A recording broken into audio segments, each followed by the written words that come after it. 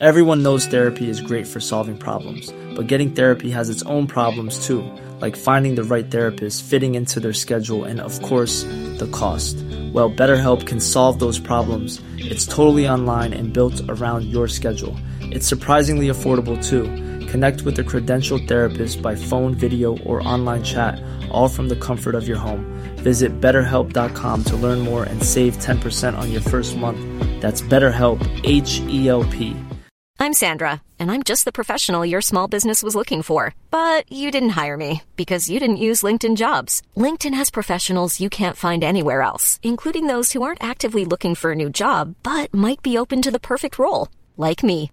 In a given month, over 70% of LinkedIn users don't visit other leading job sites. So if you're not looking on LinkedIn, you'll miss out on great candidates like Sandra. Start hiring professionals like a professional. Post your free job on linkedin.com/people today. Hey, it's Danny Pellegrino from Everything Iconic. Ready to upgrade your style game without blowing your budget? Check out Quince. They've got all the good stuff, shirts and polos, activewear, and fine leather goods, all at 50 to 80% less than other high-end brands. And the best part? They're all about safe, ethical, and responsible manufacturing. Get that luxury vibe without the luxury price tag. Hit up quince.com/upgrade for free shipping and 365-day returns on your next order. That's quince.com/upgrade. This episode may contain content not suitable for some audiences, including crimes against children, mentions of suicide, descriptions of a graphic nature, and adult language at times. Listener discretion is advised.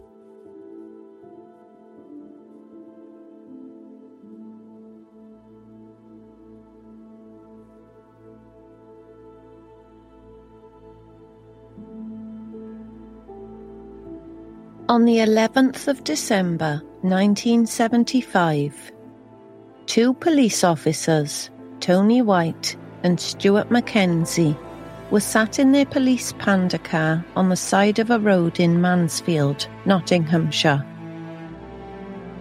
They were observing the passing traffic, keeping a lookout for any drivers breaking the rules. They noticed a man behaving strangely on the pavement on the opposite side of the street. While it was dark and the officers could not see the man clearly, it looked as though this person was trying to hide his face when he noticed the police car. It soon dawned on Officers White and Mackenzie that they were close to the local sub-post office.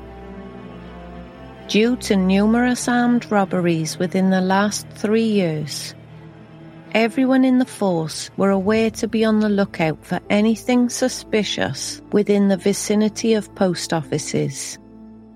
So the officers decided to call the man over to question him. At that moment, Officers Tony White and Stuart Mackenzie could never have guessed that they had just encountered Britain's most wanted man.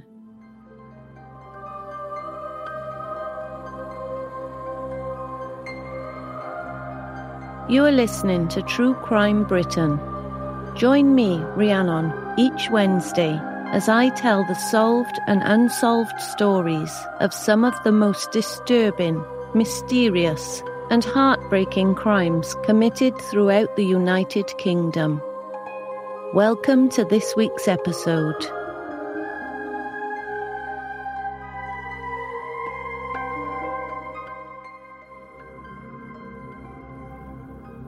As PC White asked if the stranger would mind telling them where he had been, the man replied, saying he was just going home from work.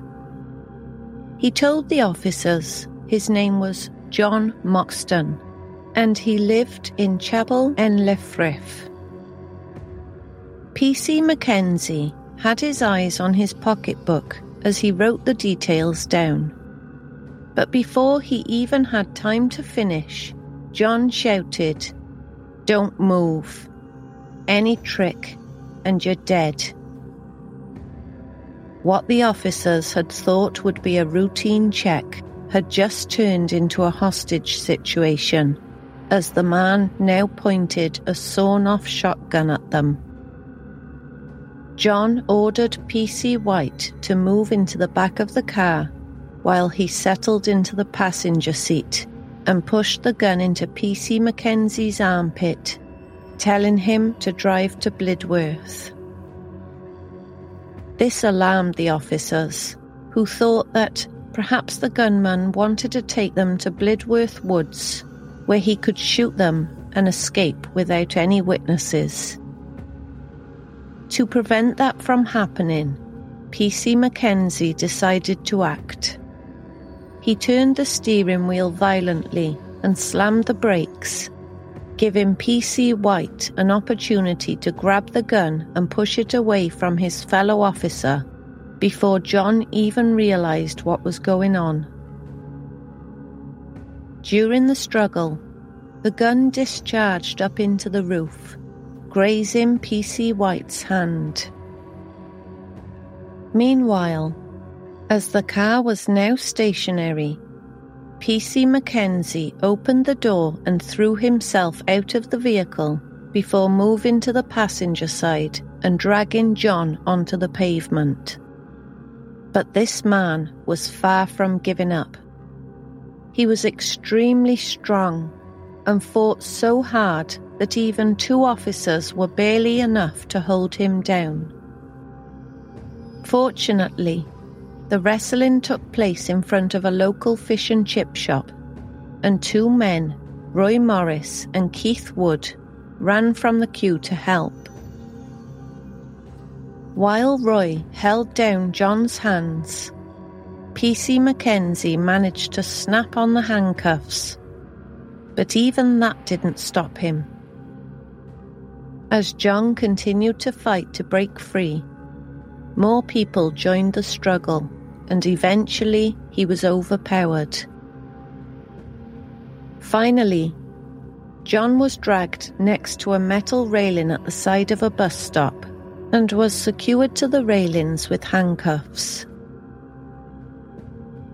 After taking a few long breaths, PC Mackenzie called the incident in, while PC White carried out a body search, where he made a frightening discovery near John's left hip: a large hunting knife. If he had been able to grab the weapon during the struggle, the aftermath could have been very ugly. PC White also found some shotgun cartridges and a sheath knife in John's left boot, in addition to gloves and a face mask. After his arrest, John refused to speak to anyone and did his best to prevent the investigators from taking his fingerprints, which suggested that John Moxton was not his real identity. Even the mugshot taken at the time proved useless, as John's face was left battered after the wrestling match with the bystanders. However, when a forensic team examined the items found in John's possession, they were able to lift several partial fingerprints, and those prints were quickly matched with those found at the scenes of crimes committed by a criminal who had terrorised North England for the last 4 years: the Black Panther. To everyone's surprise, when Commander Morrison sat down with John and told him they had found matches to his prints, he began to talk, and finally admitted his name was not really John Moxton, but Donald Neilson. Born in Bradford, West Riding, Yorkshire, on the 1st of August 1936, Donald Nappy grew up in a working-class family. His father Gilbert had a job in the textile industry, and his mother Phyllis was a homemaker. Not much has been said about Donald's early years, but life back then was not easy for the common people. and it appears that little Donald had it more rough than most. Donald was considered a bright child at school, but unfortunately, the boy did not exactly enjoy going. Donald's peers bullied him mercilessly just because of the family name, Nappy. Such a silly thing eventually led to young Donald becoming a loner and channeling his frustration by committing minor thefts. But it was when Donald's mother got sick that things really began to go downhill. Phyllis Nappy died of breast cancer in January 1947 at just 33 years old, leaving 10-year-old Donald to grow up faster than he should have. The boy's father was working long hours, having no time to look after Donald, who then began to rebel even more. Whenever he could, Donald skipped school and continued his petty thefts. Eventually, around a year after his mother's death, Donald was finally arrested for the first time after breaking into a shop. But due to his young age, he was let go and only given a police caution. By the age of 17, Donald had dropped out of school and began working a dead-end job within the building industry, while partying on weekends and having no real direction in life. But when Donald turned 18 and was called up to perform his 2-year national service with the King's Own Yorkshire Light Infantry, the teenager found his calling. Somehow, under all the discipline and regimentation, Donald felt more at home than he had for a while. And of course, the boy that used to fight with his bullies at the playground enjoyed being a soldier. Donald eventually rose to the rank of Lance Corporal and served in Cyprus, Aden, and Kenya during the Mau Mau uprising. Donald loved the army so much that he could have likely remained in the military for a full 22 years of service. But the thing is, he loved something else even more. In 1955, 19-year-old Donald married a woman named Irene Tate, who kept asking him to leave the army life behind and return to Bradford to settle down. 3 years later, Donald finally agreed to do so and stepped back into the civilian world. Donald was no longer responsible just for himself, but he now had a wife to support, and making enough money proved difficult. Eventually, Donald opened a carpenter's shop, having learned skills for the industry before his army years. But the amount of money coming in was still way less than he'd have liked. More pressure was added as Irene found out she was pregnant, and the couple purchased a small terraced house on Leeds Road so they could have a proper family home. Shortly after, Irene and Donald welcomed their daughter, Catherine, into the world in 1960. Donald decided to change the family name from Nappy to Neilson for an obvious reason. He didn't want his daughter to go through the same torture at school that he had experienced as a child. There have been several versions of the story why Donald chose the name Neilson. Some saying he seen it on the side of an ice cream van. Another theory is that Donald bought a small taxi business from a man named Neilson.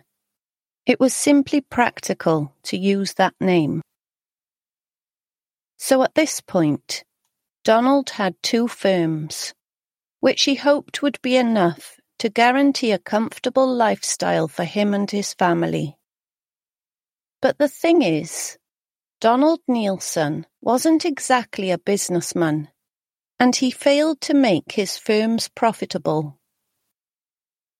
While Donald struggled to make ends meet, he became more and more domineering and violent towards his wife and daughter.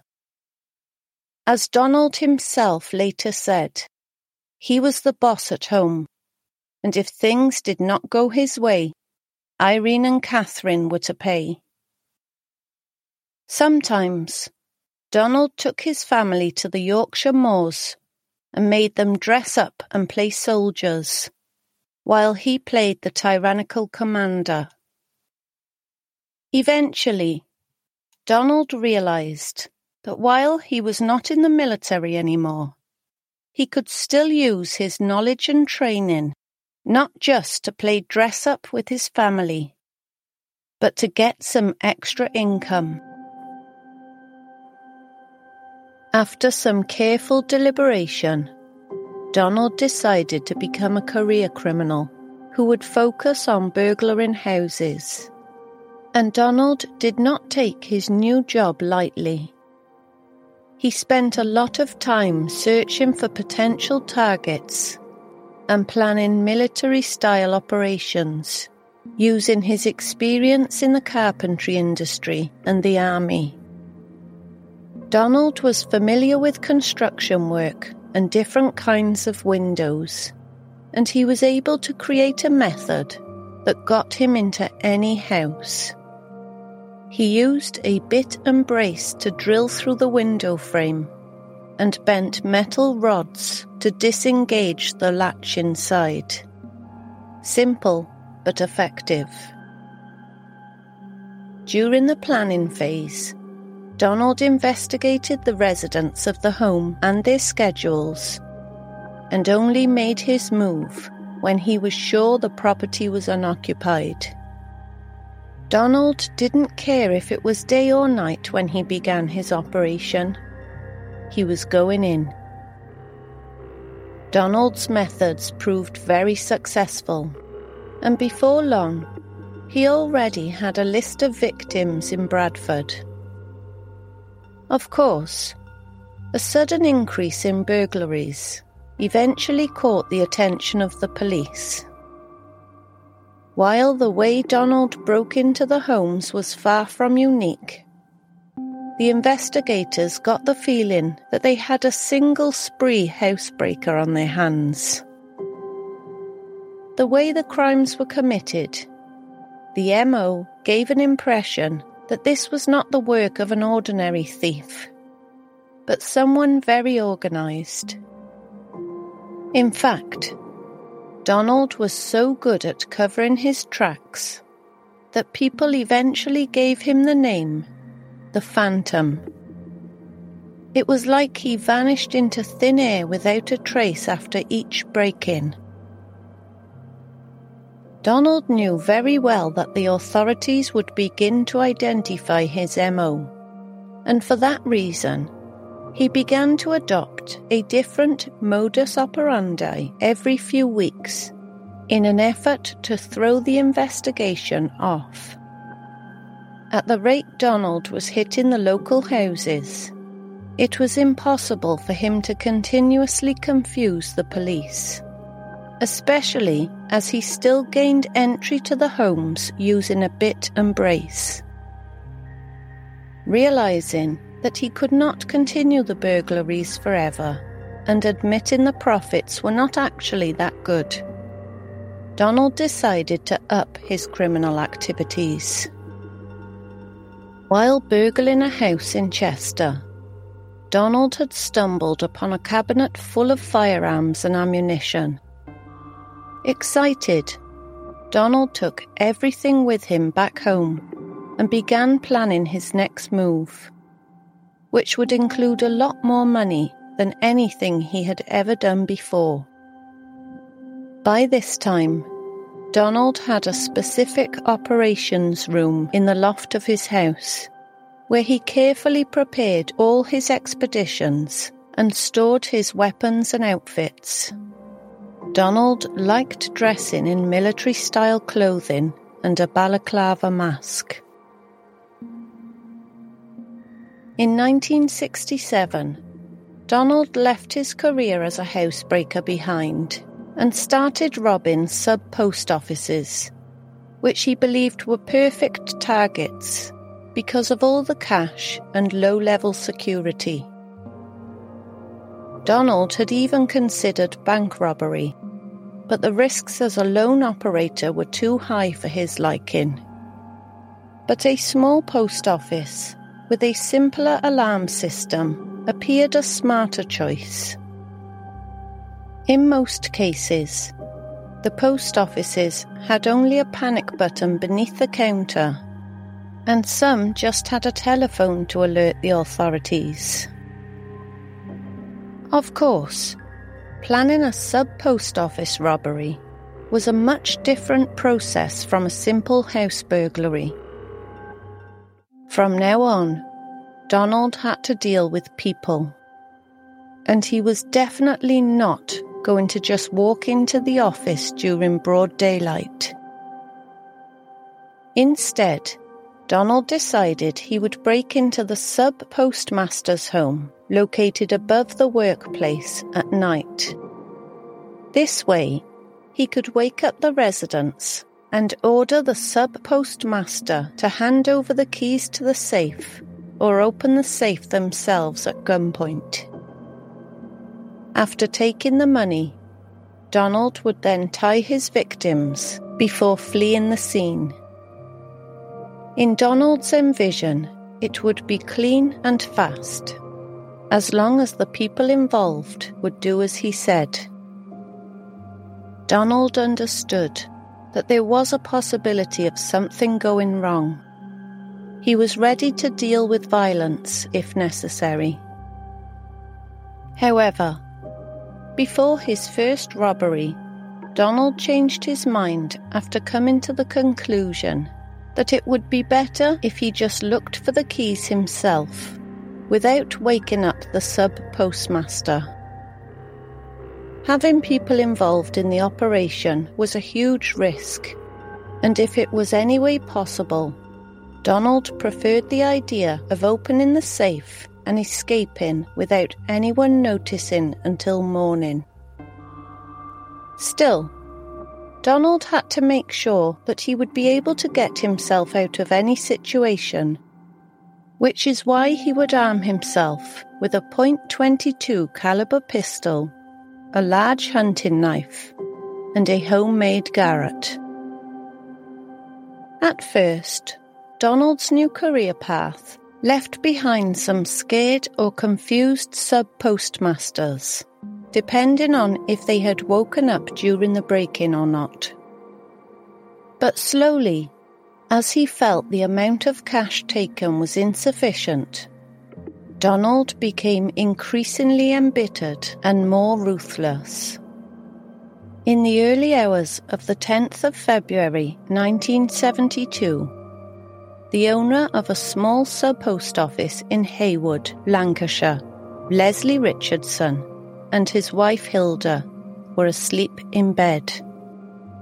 Although the couple had already heard about a man targeting post offices, the Richardsons weren't too concerned, as the attacks had taken place mainly in Yorkshire. But that night, at around 3:30 a.m, Hilda suddenly woke up to a strange scratching noise. For a moment, Hilda listened, but in the end, she decided to go back to sleep, thinking nothing of it. Meanwhile, Donald Neilson, who had broken into the home and found a key, attempted to open the safe downstairs. But to his frustration, Donald had taken the wrong key and was forced to return to the bedroom. But this time, Hilda, who had not yet gotten back to sleep, heard the footsteps. Too scared to look, Hilda awoke her husband, who immediately noticed an intruder in the shadows. Leslie didn't think twice. He jumped out of bed and attacked Donald, while telling Hilda to run. In the midst of the struggle, the masked man pointed a sawn-off shotgun at Leslie and told him, with a fake West Indian accent, that the weapon was loaded. Leslie, however, did not let Donald threaten him, and instead he grabbed at the gun, which went off twice, blowing a hole in the ceiling. Leslie also managed to pull off Donald's mask before being kicked in the groin several times. While Leslie fell to the ground in agony, Donald escaped out of the back door and into the night.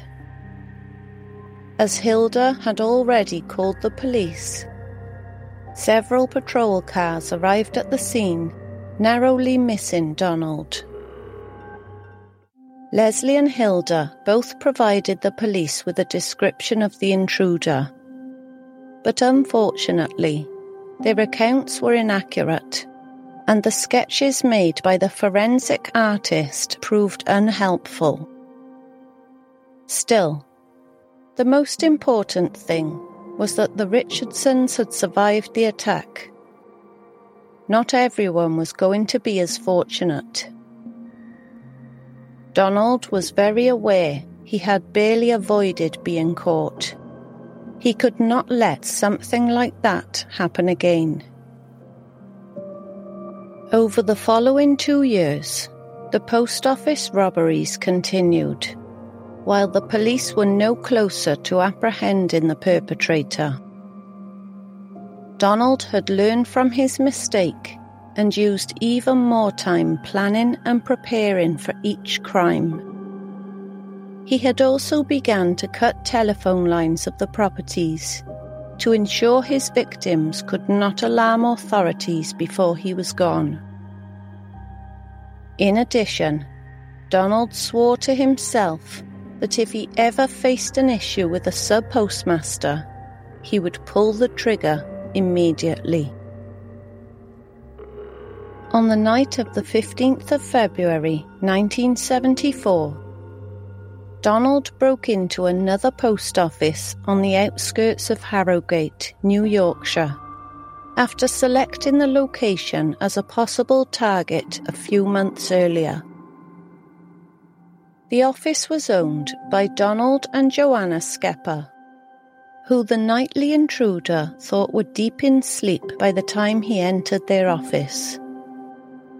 But as Donald carefully ascended the stairs, found his way to an upstairs bedroom, and slowly opened the door, he was surprised to see the Skeppers sitting on their bed, wide awake. For a brief moment, both parties froze as they stared at each other, before the sub-postmaster shouted, "Let's get him!" and attempted to jump out of the bed. But before he was able to do so, a loud sound tore through the air, followed by Joanna's scream. Her husband had been shot once in the chest and now lay heavily bleeding next to her, while Donald fled the scene through a window without a single penny. Just when he made it back to his car, Donald heard the police sirens and knew he could not jump behind the wheel and speed off. So instead, playing it cool, Donald drove away as calmly and inconspicuously as possible. Meanwhile, the first responders to arrive at the sub-post office quickly knew that there was nothing to be done to save Donald Skepper's life. He became the first casualty related to the post office crime spree. But unfortunately, he would not be the last.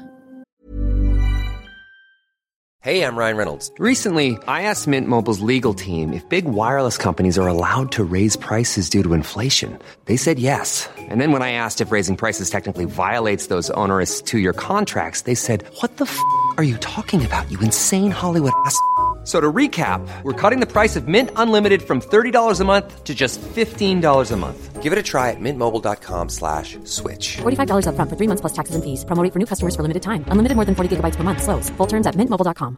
Everyone knows therapy is great for solving problems, but getting therapy has its own problems too, like finding the right therapist, fitting into their schedule, and of course, the cost.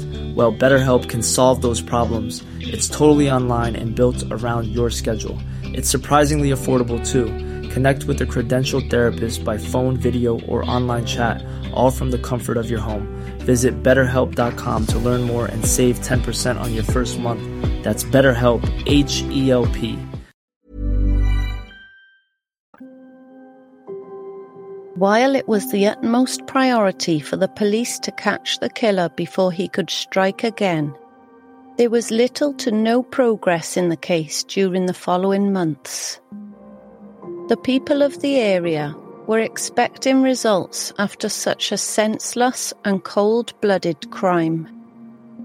But it seemed the post office bandit was always 1 or even 10 steps ahead of the police. Donald was smart enough to keep a low profile after his first murder, but eventually it was time for another robbery attempt. On the 6th of September 1974, Donald targeted the sub-post office in Higher Bexenden, near Accrington, Lancashire, which was run by Derek Astin and his wife Marion. That night, the couple had just gotten into bed and were ready to go to sleep when an intruder wearing black clothing and a mask suddenly appeared in their doorway. Once again, things did not go exactly as Donald had planned. Instead of freezing at the sight of a gun pointed at him, Donald jumped up and tried to tackle the masked intruder without thinking twice. A struggle ensued and woke up the Astins' 2 children. Marion tried desperately to assist her husband, passing him a vacuum cleaner to use as a weapon, but it was no match for a gun. The pistol went off, and Derek fell to the ground, while Donald made his escape through the back window. Derek was rushed to hospital, but unfortunately, he succumbed to his injuries soon after. Following her husband's death, Marion gave an interview to a local TV station, describing the killer by saying he was dressed all in black and was as quick as a panther. Marion's words stuck with the reporters, and so, from this point forward, the sub-post office bandit became known as the Black Panther. After the second casualty in the case, the police established an incident room in Accrington and began going through files of all unsolved robberies. Soon, they discovered 13 similar enough crimes that were believed to be committed by the same person, the Black Panther. It became very clear that this person was not just an occasional criminal, but someone who would not stop unless they were caught, and they didn't care how many people they killed in the process. Not wanting to lose any more of their employees, the post office offered a £5,000 reward for information leading to the arrest of the Black Panther. Soon after, Donald struck again. After another failed robbery, Donald was desperate for money. So on the evening of November the 11th, 1974, he targeted the sub-post office at Langley Green, Oldbury. This time, Donald didn't break in. After the last two fiascos, he had realised he needed to change his strategy. Instead, Donald simply knocked on the door. The owners of the office, Sidney Grayland, and his wife, sub-postmistress Margaret, were just about to finish their day at around 6 p.m. when they heard a sound on the back door. Perhaps thinking that a client was running a bit late to take care of some important business, Sidney went and opened the door and was confronted by a man in a black mask. A brief struggle ensued, during which Sidney squirted ammonia into the attacker's eyes. Outraged, Donald raised his gun and shot Sidney in the stomach before ripping off his now wet mask. While Sidney lay on the floor dying, Donald turned to Margaret and ordered her to hand over the key to the safe. But the poor postmistress was too shocked and scared to move. This infuriated Donald even more, who then violently attacked Margaret, beating her to the edge of unconsciousness, before finally retrieving the key. While the Greylands lay motionless, Donald stole £800 from the safe, which is the equivalent of about £7,700 in today's money, before making his escape. A few hours later, at around 11 p.m, 2 police officers were walking past the sub-post office, and they got a feeling that something wasn't quite right. Even though the office should have been closed already, there was a light on inside. The officers decided to investigate and discovered the severely injured Margaret and her husband, who had already died from his injuries. Margaret was taken to hospital, where she lay unconscious for several days with a fractured skull, but eventually she was able to physically recover from the attack. Unfortunately, despite seeing the Black Panther's face up close, Margaret was unable to describe him to the police. Following Sidney Grayland's murder and the brutal beating of his wife, the post office increased the reward for information leading to an arrest to £25,000.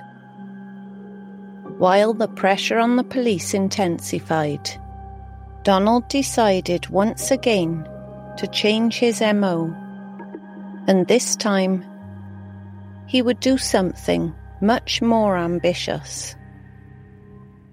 Donald had grown frustrated with the poor return from the post office robberies, just like from the house break-ins before that.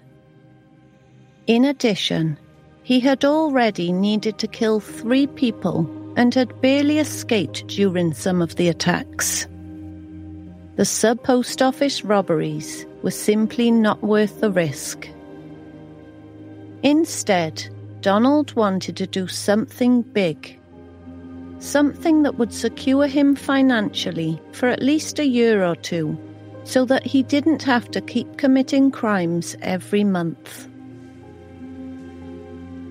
Back in 1972, Donald had read an interesting article about a man named George Whittle, detailing how members of his family were in a dispute over his will. George had accumulated a fortune with his and his 2 brothers' coach and bus company.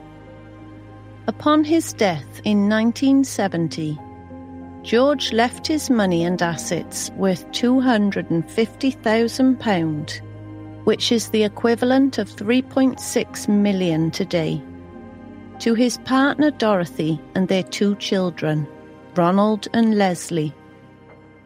But there was someone else who wanted a share. Before meeting Dorothy, George had been married to a woman named Selina, and despite the fact that they had been separated for more than 30 years, she considered that some of her ex-husband's wealth belonged to her. After legal proceedings, Selina was granted £1,500 and £30 a week allowance.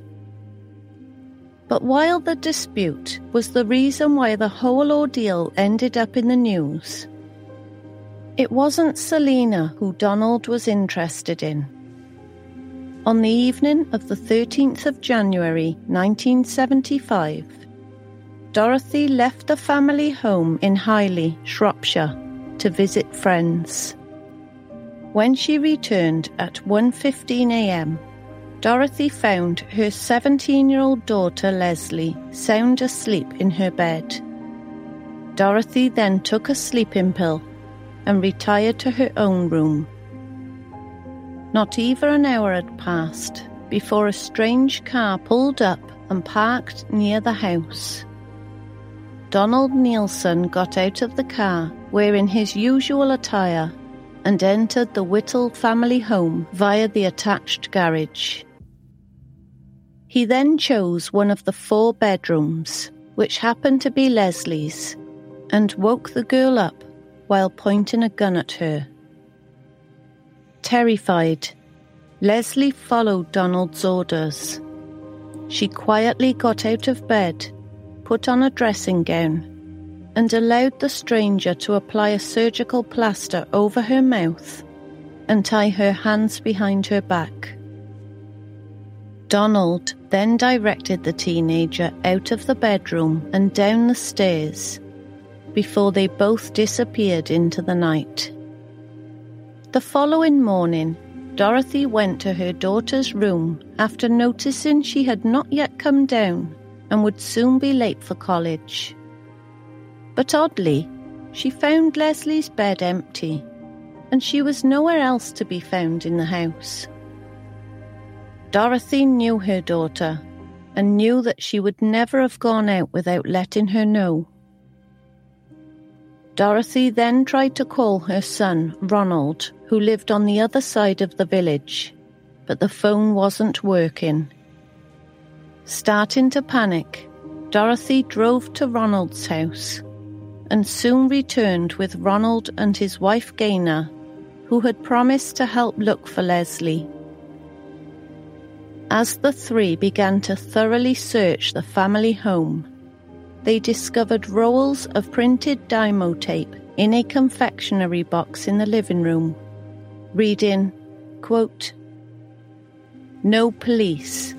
£50,000 ransom to be ready to deliver this evening. Wait for telephone call at Swan Shopping Centre telephone box at 6 p.m. to 1 a.m. If no call, return the following evening. When you answer, give your name only and listen. You must follow instructions without argument from the time you answer. You are on a time limit. If police or tricks, death. 50,000, all in used notes. 25,000 in £1 notes and 25,000 in £5 notes. There will be no exchange. Only after 50,000 has been cleared will victim be released. Deliver 50,000 in white suitcase. Swan Shopping Centre, Kidderminster." Despite the kidnapper's warning, Ronald decided to contact the police before contacting the bank. After withdrawing the £50,000, the notes were copied at the police headquarters so they could be traced. But taking that money to the kidnapper proved unnecessarily difficult. Due to a series of police bungles and other circumstances, Ronald missed the first call, and when he finally got the instructions from the kidnapper on 2 different occasions, he either arrived at the agreed spot too late, or Donald saw a police vehicle and abandoned the ransom drop. It was just mistake after mistake. All the while, Leslie Whittle lay alone in the drainage shaft of a nearby reservoir. Then, Donald broke into the old Freightliner terminal yard in Dudley, where he was planning to arrange yet another ransom drop, but came face to face with security guard Gerald Smith. As Gerald turned around to run for a phone, Donald shot him 6 times in the back before fleeing the scene on foot and leaving behind his stolen getaway car. Gerald was terribly injured, but still alive. He was taken to hospital, where he survived for another year before his body eventually shut down. As the police searched the car, they found ammunition for a .22 pistol, Leslie's slippers, plastic tape, and a cassette tape with her voice on it. On the recording, the teenager said, "Mum, go on to the M6 North, Junction 10, and on to the A454 towards Walsall. Instructions are taped under the shelf of a telephone box. There's no need to worry, Mum. I'm okay. I got a bit wet, but I'm quite dry now. I'm treated very well, okay?" But sadly, by the time the tape was found, it was too late to follow the instructions.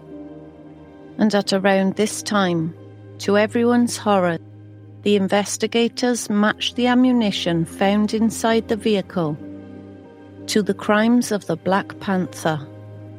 And they already knew that this person was ready to kill, making every passing day less likely to find Leslie alive.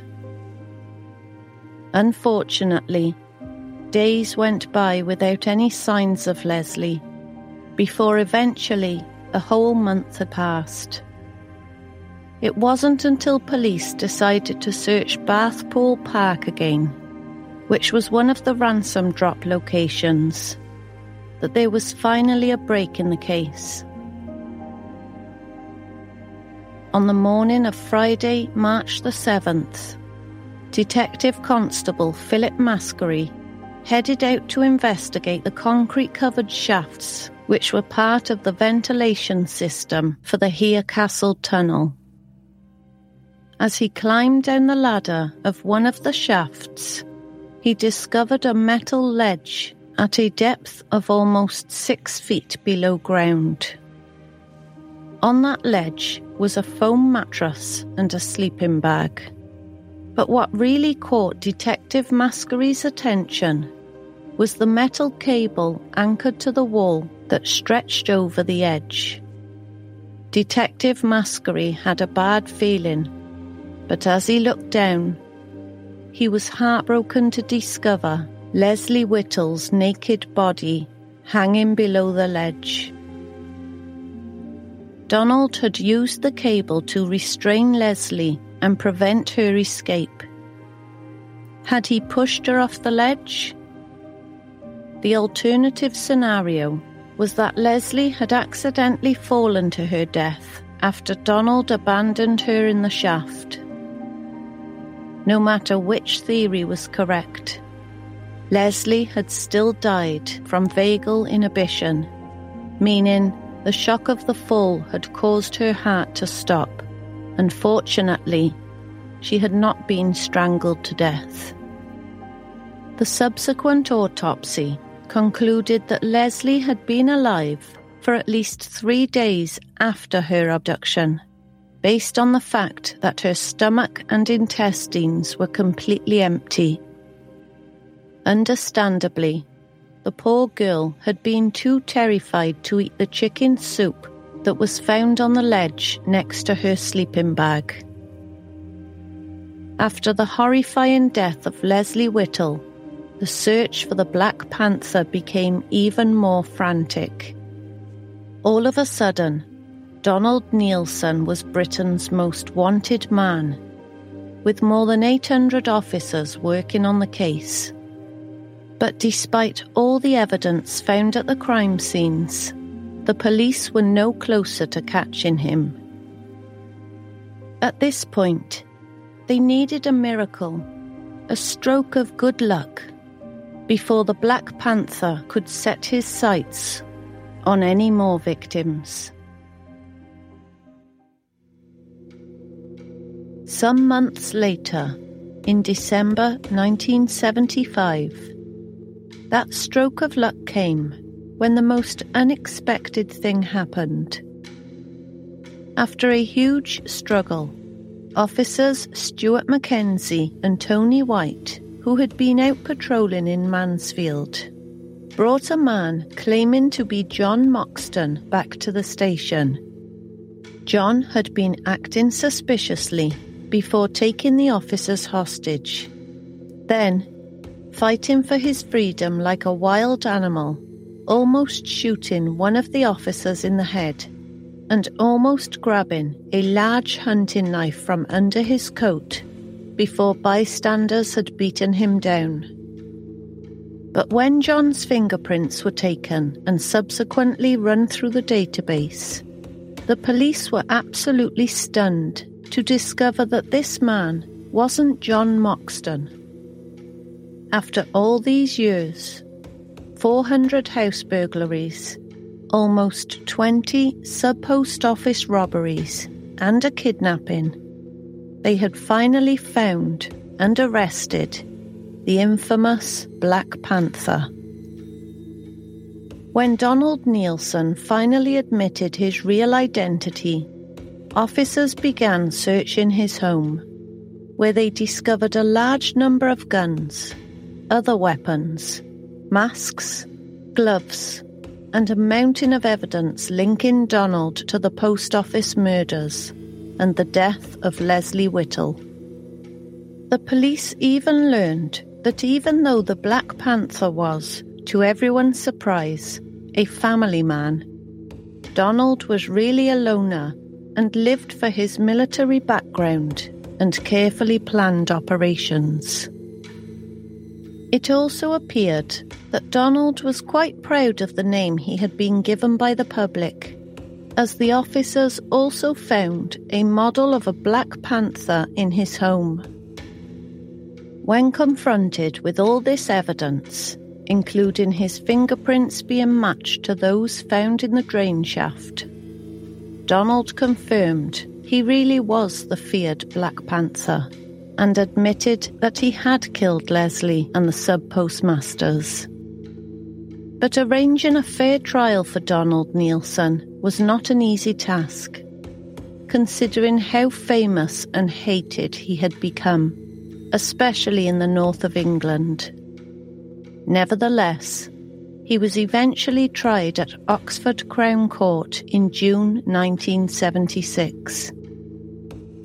During his court appearances, Donald's defence attorney, Gilbert Gray, QC, tried to convince the jury that his client may have kidnapped a teenager, but he was not a murderer.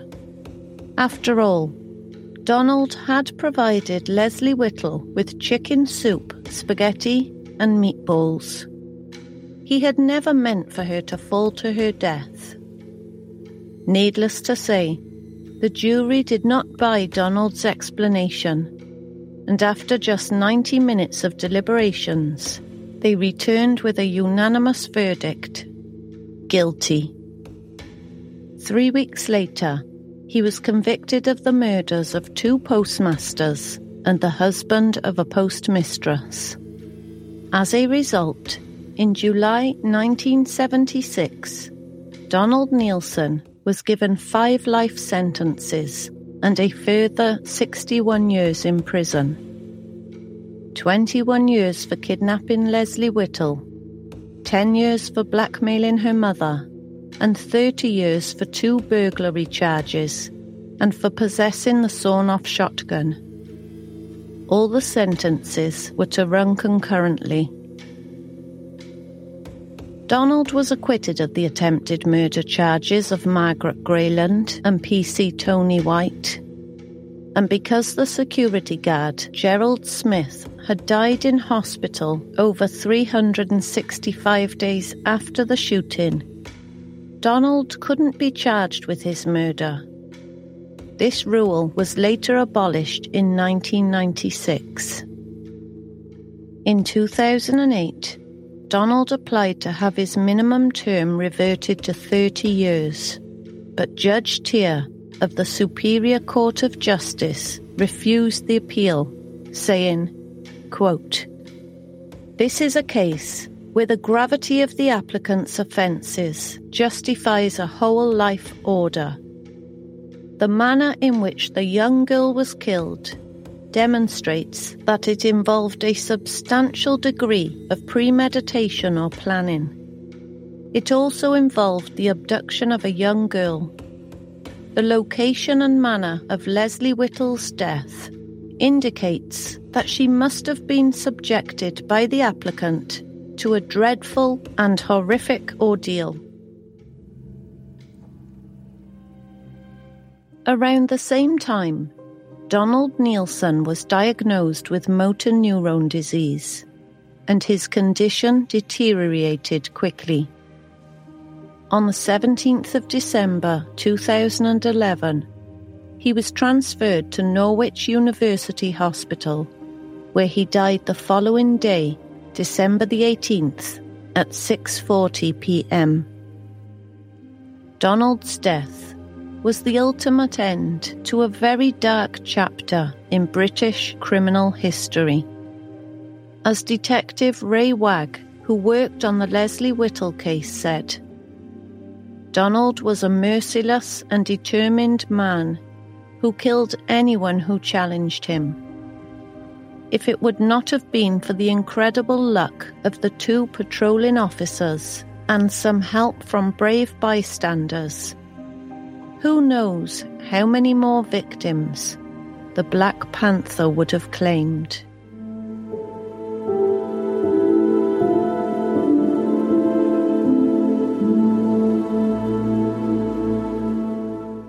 Thank you for listening to this week's episode, and thank you for your kind messages of support, feedback, positive reviews, and of course, your patience. I really do appreciate it, and I love reading what you have to say. For transcripts, photos, credits, and resources relating to today's episode, please visit www.truecrimebritain.com. If you'd like to access things like ad-free, early release, and bonus episodes, I'd love you to consider supporting the show by joining me on Patreon, where you could get access to all that and even more rewards from just £1 a month. You can join now by visiting www.patreon.com/truecrimebritain or see the episode description. Don't forget, you can also like, follow, and or subscribe to the show wherever you get your podcasts so you never miss a future episode. There are some big cases coming up, and I wouldn't want you to miss out.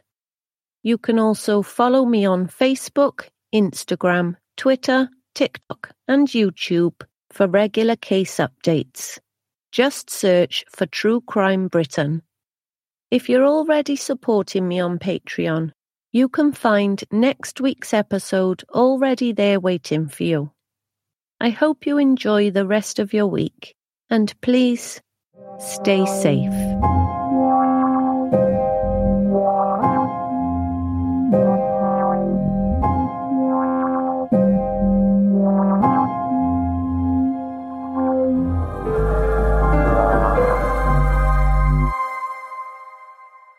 If you are affected by any of the content featured in today's episode, please see the show notes or visit www.truecrimebritain.com, where you can find links to further support.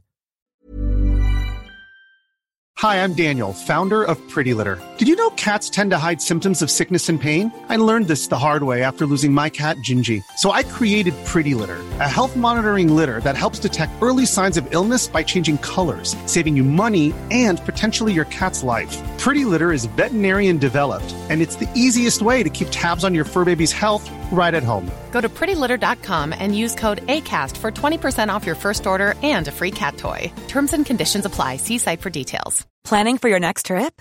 Elevate your travel style with Quince. Quince has all the jet-setting essentials you'll want for your next getaway, like European linen, premium luggage options, buttery soft Italian leather bags, and so much more. And is all priced at 50 to 80% less than similar brands.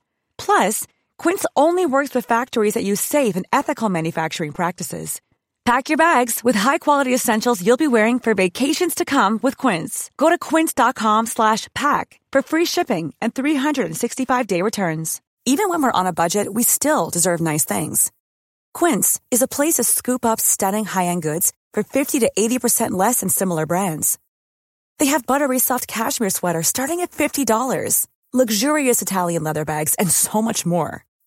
Plus, Quince only works with factories that use safe, ethical, and responsible manufacturing. Get the high-end goods you'll love without the high price tag with Quince.